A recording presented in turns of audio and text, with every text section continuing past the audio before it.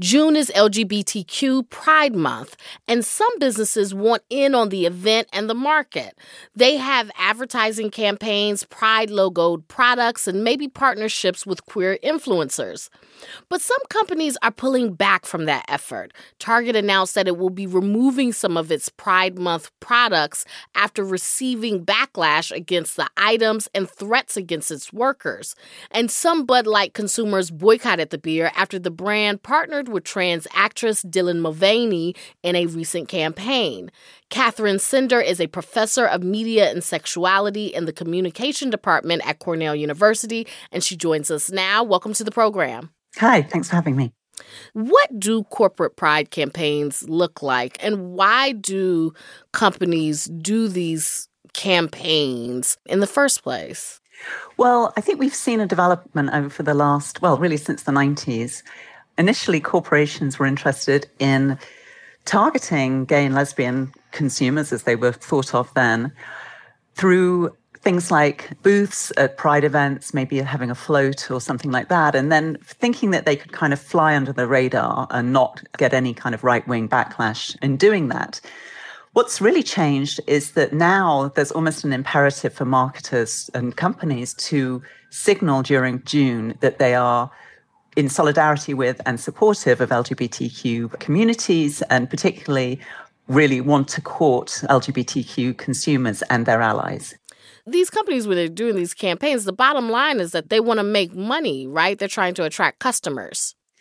I mean, obviously, their bottom line is to make money, though we have seen some really significant progress, I think, in LGBTQ visibility, partly through the ways in which companies have courted LGBTQ consumers. So I think that there's this sort of reciprocal effect that as companies become more LGBTQ friendly, then similarly, we're seeing some kind of political change as well. Was there always a backlash to any of these types of campaigns? The tradition has really been consumer boycotts. So early on, national companies were very worried about religious right boycotts as really kind of affecting their bottom line. What's really shifted is that boycotts now are much more active from LGBTQ consumers and their allies. So companies are really worried that they're going to alienate this, huge market, particularly in terms of younger consumers. And I think people's right to boycott, whatever political place you are on the spectrum, boycotts are a fine way of exercising your democratic and consumer rights. What's really troubling me about what's happening more recently is violence directed towards, in the case of Target, their employees. And also we're seeing the targeting of some of the marketing personnel who've been involved with these campaigns. Those people getting doxxed, they're getting harassed, they've had death threats on social media and really feeling very personally attacked. And I think that this is a different kind of dimension and a newer dimension of the backlash against LGBTQ marketing.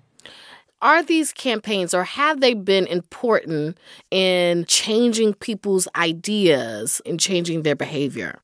I think that marketing has been part of a general cultural opening, really since the early 2000s, towards the inclusion of LGBTQ people in all sorts of areas of life. The most contested issue right now is around transgender inclusivity. And I think that was part of the issue with Dylan Mulvaney, which was not just that she is in the queer community, but she's also a trans woman.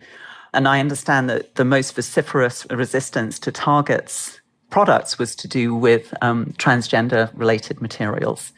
So I think even though we're seeing in some part of the country gay and lesbian exclusion, again, in places like Florida and Texas and Tennessee, the most contested area right now is around transgender inclusion. What do you say to those people who look at pride campaigns by corporations and things of that nature and look at it as rainbow washing? The accusation of rainbow washing tends to go towards companies who are seen as doing a very kind of superficial job. They bop into the area of gay marketing in June, and we don't hear anything more about them for the rest of the year in that realm. They're not really connected with the community, that they don't have any queer or transgender or non-binary people involved in the production of campaigns. So because of social media, particularly young people are extremely attentive to the authenticity and value of the commitment. If that's perceived to be shallow, then it's actually really unfortunate for the companies. So I think companies are really trying to work very hard now to produce committed and authentic LGBTQ media and marketing campaigns. That's Katherine Sender. She's a professor in the Department of Communication and a part of the Feminist Gender and Sexuality Studies program at Cornell University. Thank you so much for speaking with us today. Thank you very much.